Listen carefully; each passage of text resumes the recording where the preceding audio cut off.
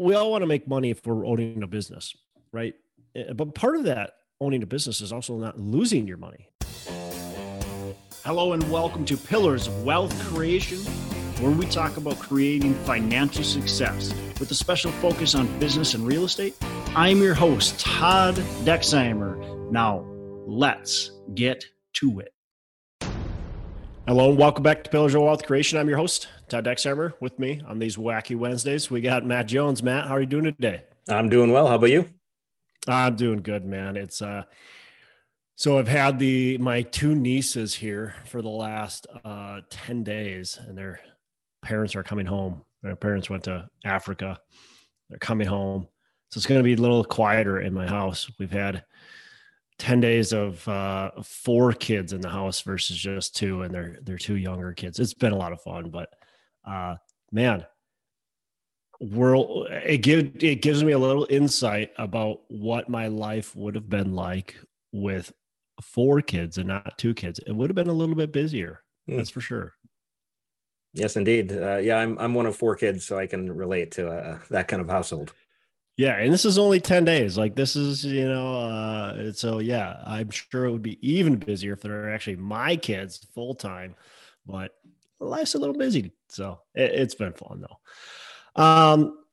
So Matt, anything new with you going on? Not, I guess, still underwriting, but I found a fun tip, I guess, the other day about, like when Menards has the 11% rebate, Home Depot also secretly has an 11% rebate as well. So if you bought something from Home Depot recently, you can just Google Home Depot 11% rebate and then enter in your information, and then they'll send you a gift card for Home Depot for that 11%. They'll send you a gift card. Yeah, either in the mail or through email, whichever you choose. Wow, I did not know that was even a thing. Yeah. So those listening where a Menards is, they can go ahead and do that anytime Menards, which they always have an 11%. Yeah, it seems like it. Yeah, I mean, it's almost never a day goes by that they don't have like a store-wide 11% off. That's interesting. I didn't know that at all. So that's cool. I was gonna mention something. Now these guys, we should get them as a sponsor on our podcast. But one of my investors just said, "Hey, do you know about this group?" And I have heard about it and kind of know a little bit about it. But I thought it's kind of cool to tell our listeners, because there's a lot of people that they don't. No, I haven't done my research, so maybe I'm selling this or talking about this too soon, but it's called TribeVest. And people don't have, let's call it 50,000 or 100,000 minimum to invest in a syndication, but they want to. Maybe they get 10,000 or whatever. You can actually pool your money with a group of friends, family, and now you can invest in this deal. Or maybe you want to pool a lot of money together, and you want to get to maybe the deal said the sponsors say, "Hey, if you come with $1 million, we will give you a better split." So it's essentially creating your own little family office. So again, I need to dig in a little bit more, but my investor sent this to me today, and I thought, oh, that's kind of cool. Yeah, I kind of forgot about that, but it's called TribeVest. So it's just something for people to research, but I'll do some more digging and we can maybe talk a little bit more about it. But there's all kinds of cool tools, cool ways to invest in real estate. So many people think that you need to buy a duplex, single family home, that type of stuff. There's so many different opportunities out there for people to buy them. There's a site called Acre Trader, and you can buy farmland, just a share of farmland. Obviously there's syndications. I do multifamily syndications. You want to get invested in multifamily, you can passively invest in one of our deals. Of course, we do have minimums, right? There's $50,000 minimum, but just a great way for people to get involved in real estate and be passive without having to buy that stupid duplex that you probably don't want to buy anyways, but you just think that that's what you have to do. The returns are going to be not that great. You're going to have to put the work and effort into it. And now you got this duplex that you got to deal with. Yeah. And I think a lot of people start small. That's why I started small, because that's something that I could personally afford with my own personal money. I could take a bite out of that. I didn't even realize that syndication was a thing where people were pooling their money for bigger stuff. Yeah, I'm the same way. Had no clue. Had no clue that was even a possibility. Just quite frankly, Matt, for many years, even as I was a real estate investor, even as I was flipping a lot of houses and buying a lot of single family duplex, fourplex type rentals, I had no clue that I could put $50,000 into a multifamily syndication. Just didn't even know that, or any kind of syndication. Didn't have a clue that that was possible. Cool. So, anyways, what are we going to be talking about today, Matt? Well, we're going to be talking about doing things the right way to protect your assets. Yeah, man. So I have this conversation quite a bit with people, and there's so many different ways we can go ahead and do things. And I think a lot of people want to take the shortcut. They want to take the easy route. Or they just don't know, and so they're naive and they don't know the best way to do things, and they go about and doing something the wrong way, and you're going to potentially get yourself into trouble, especially if a lawsuit arises. And maybe it's not that big of a deal if you own one single family home. You don't have a lot to lose. But as you grow your portfolio, if you start bringing other people in, then it becomes a really big deal, Matt.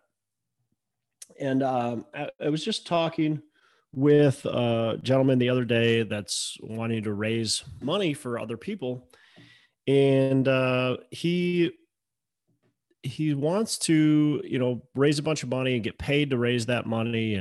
And the way he was talking to me, I'm like, look, I understand what you're trying to do, but you want to make sure you're protecting your future and your investors' future.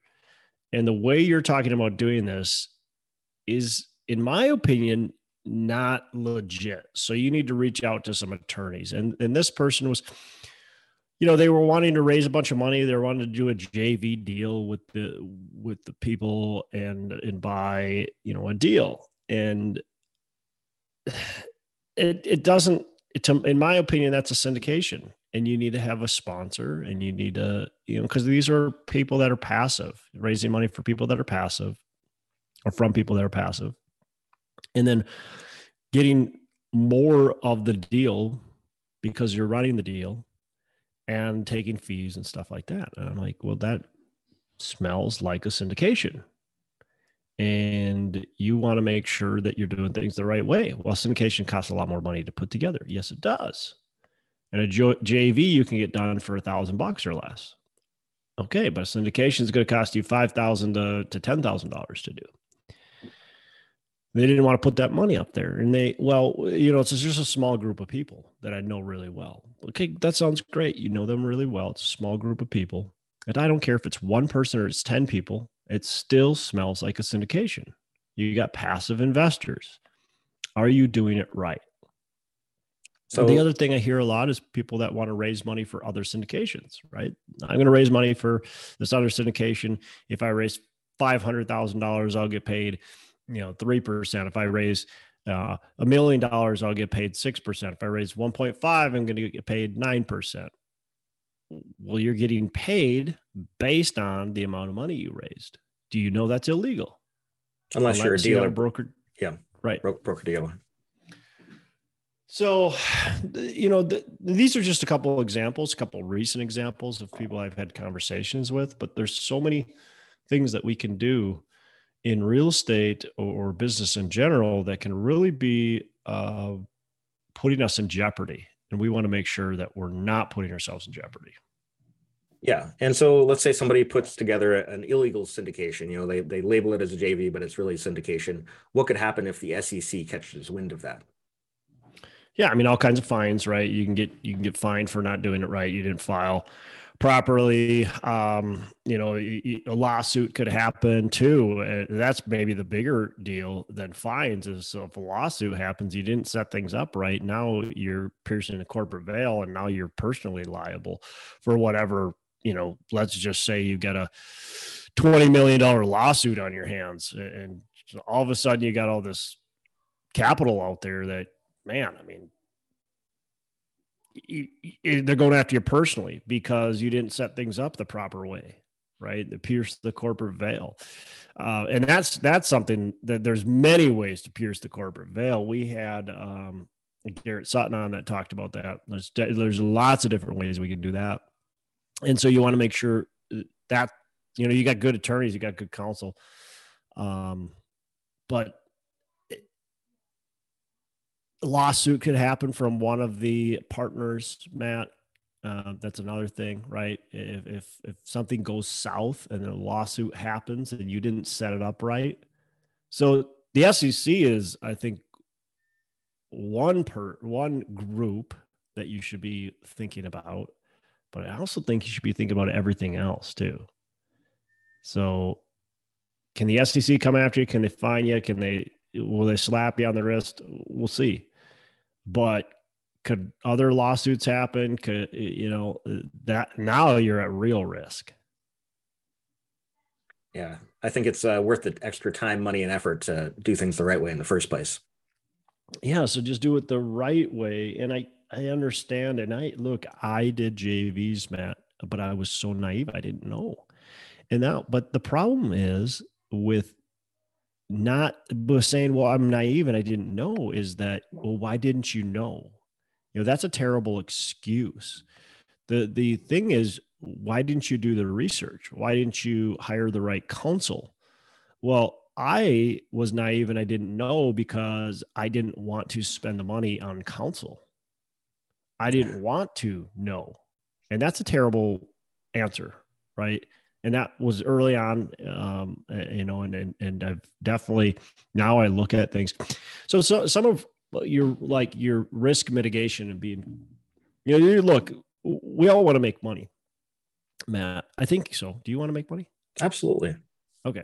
So we all want to make money if we're owning a business, right? But part of that owning a business is also not losing your money.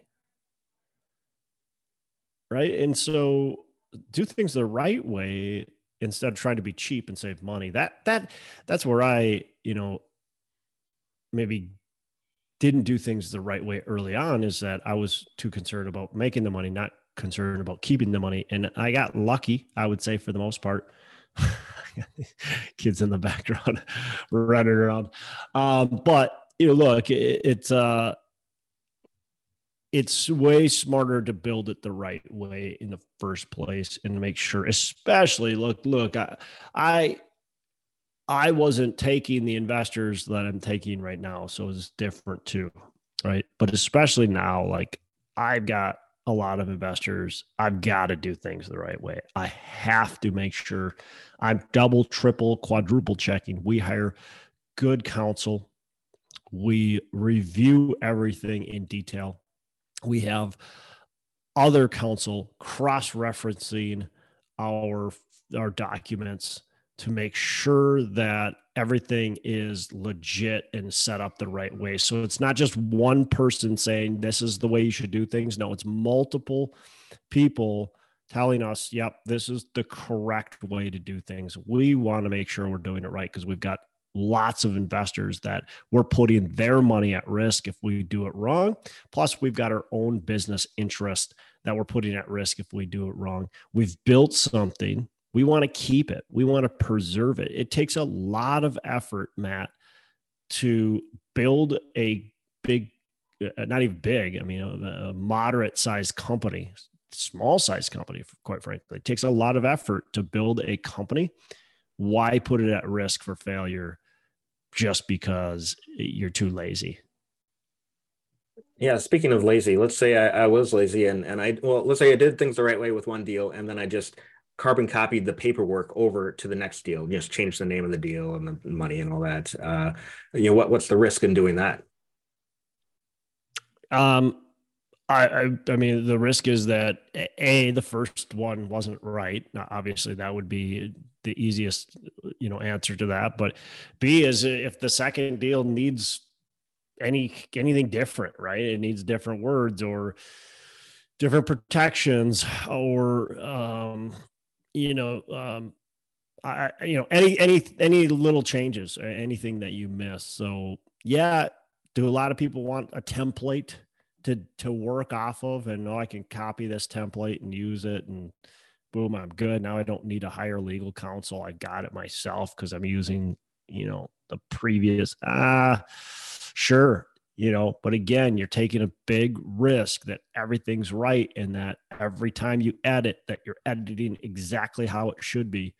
And the other nice thing, Matt, if I've got legal counsel and they represent in lawsuits, which I want to make sure my legal counsel represents in lawsuits and defends their clients, that's super important. If I've got that, I got legal counsel that'll defend their client. I want them to defend me if we have something going on. If the SEC audits and says, hey guys, this doesn't look right, I want my legal counsel to step in and say, this is why it's right. Here it is. I don't want my legal counsel to go, hey, look, we didn't do that. We can't help you here. Or yeah, we can help you, but it's going to cost you. Legal counsel, if you've got the right one, they're going to step in, they're going to defend themselves in their own contracts. You get sued from somebody else. Again, they want to defend their own contracts. Make sure that you have a good attorney that's going to be able to do that and willing to do that. And won't charge you extra to defend their own contract. But yeah. And again, that's case by case, but no, that I makes a think lot of the sense. other thing, sorry, go ahead, Matt. I was just saying that makes a lot of sense. Yeah, I think the other thing is you want to make sure you have the right counsel. Okay. So general counsel is general, but we have very special counsel, specialty counsel. So for securities, I wanted to use a securities attorney, right? Somebody who is well-versed in SEC rules. So I want a securities attorney. If I'm doing real estate title work, I want an attorney that specializes in title work. If I'm just setting up a simple JV partnership, I want an attorney that specializes in business entity setups. Now, what happens if I need some advice? Okay. I think the best answer to that is you speak with several attorneys to try to get that advice. And potentially you get them on the phone together. Now, that's an advantage of working with a decent sized law firm, not necessarily massive, right? But a decent sized law firm that will have that securities attorney, that'll have that general law, that'll have the real estate, right? That'll have the titles, all that kind of stuff, business entity setup. So if you work with one of those firms, now you can go, hey guys, here's the scenario. What do we think? Let's put our heads together. We come up with the right answer. And they can say, hey, Matt, what you're doing, what you want to do actually needs to be done this way versus the way you're thinking about doing it. And this is why, right? So I think that's so valuable. And people want to be cheap. And I get it. Like I want to be cheap too. But one of the biggest lessons I learned was with contract law. I had a house that I sold, and I've told this story before, but I sold this house, and these people bought this house, and the contract was that my company was going to fix the house up, renovate it for them. And so we came up with the whole renovation scope and plan and signed a loosely written contract that I quite frankly got off the internet and edited myself. And so they signed that. We signed that together. And then we had all kinds of change orders. And they would say, we want this done. We want this done. We want this done. And most of the change orders were in a text message form, or an email form. And at the end of the day, the project finished, and they said, we're not paying for these extras.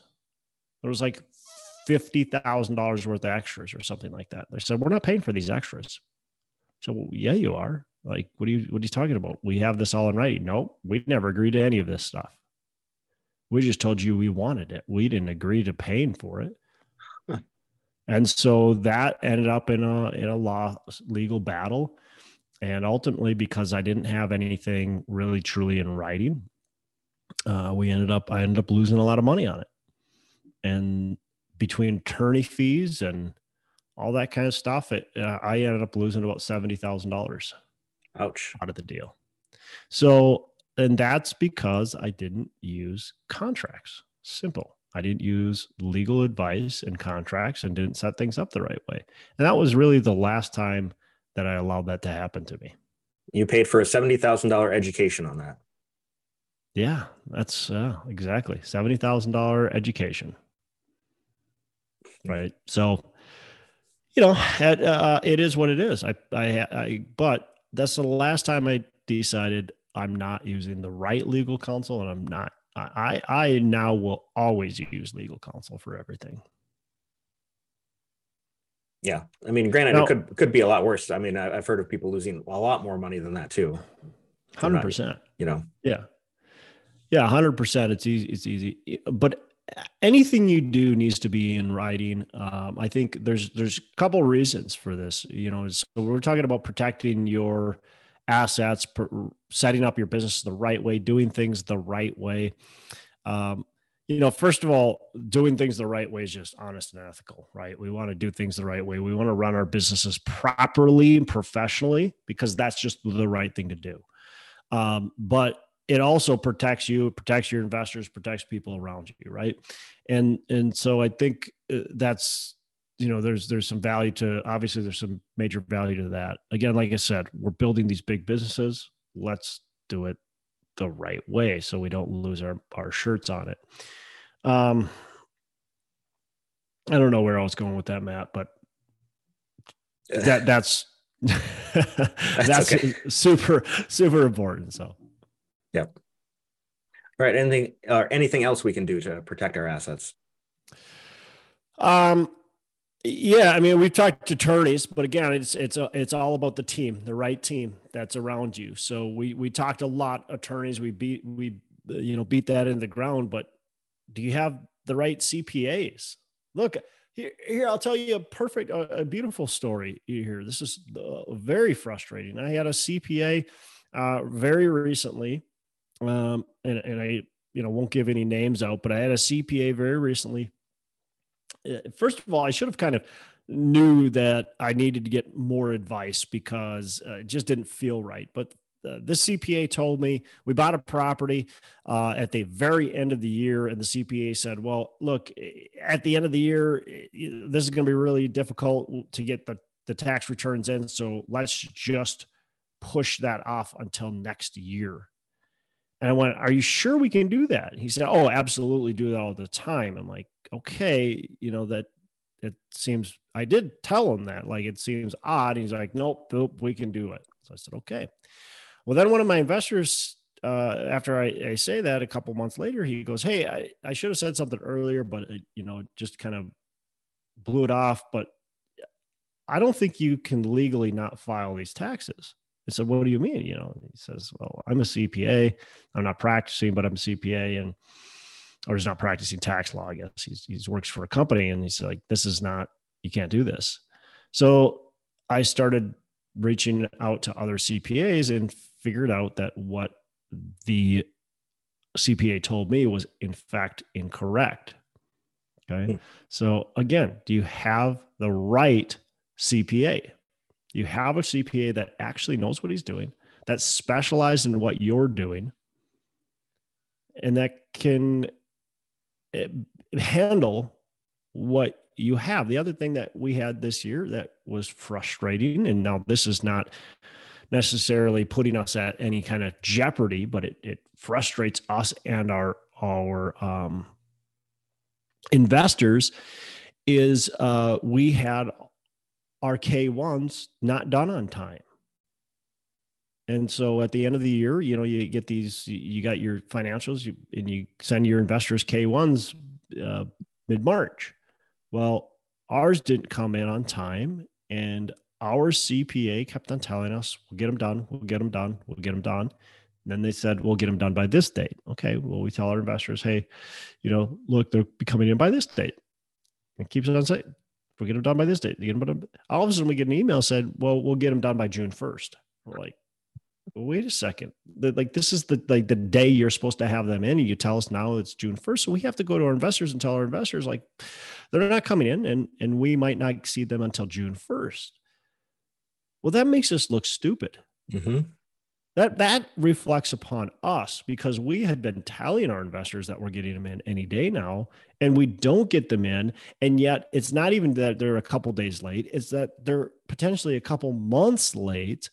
Now, luckily, happily, they came in earlier than June 1st, but still, it just shows that it doesn't look very professional. So do you have the right people in place? Now we've hired a new company. We've done a ton of research on them. They've got their larger company. They're not massive. They're not the biggest of the big, but they are a good sized company. And we feel very confident in their ability to get our returns done on time and our returns done the right way. And they've got a team, which is great, and they can review our attorney stuff, and our attorney can review theirs, and so we cross reference. And it goes the same with our property management company, our contractors, the whole works. We want to have the right team in place, Matt. Awesome. And do you find the right CPA just through referrals or some other means? Yeah, I mean referrals.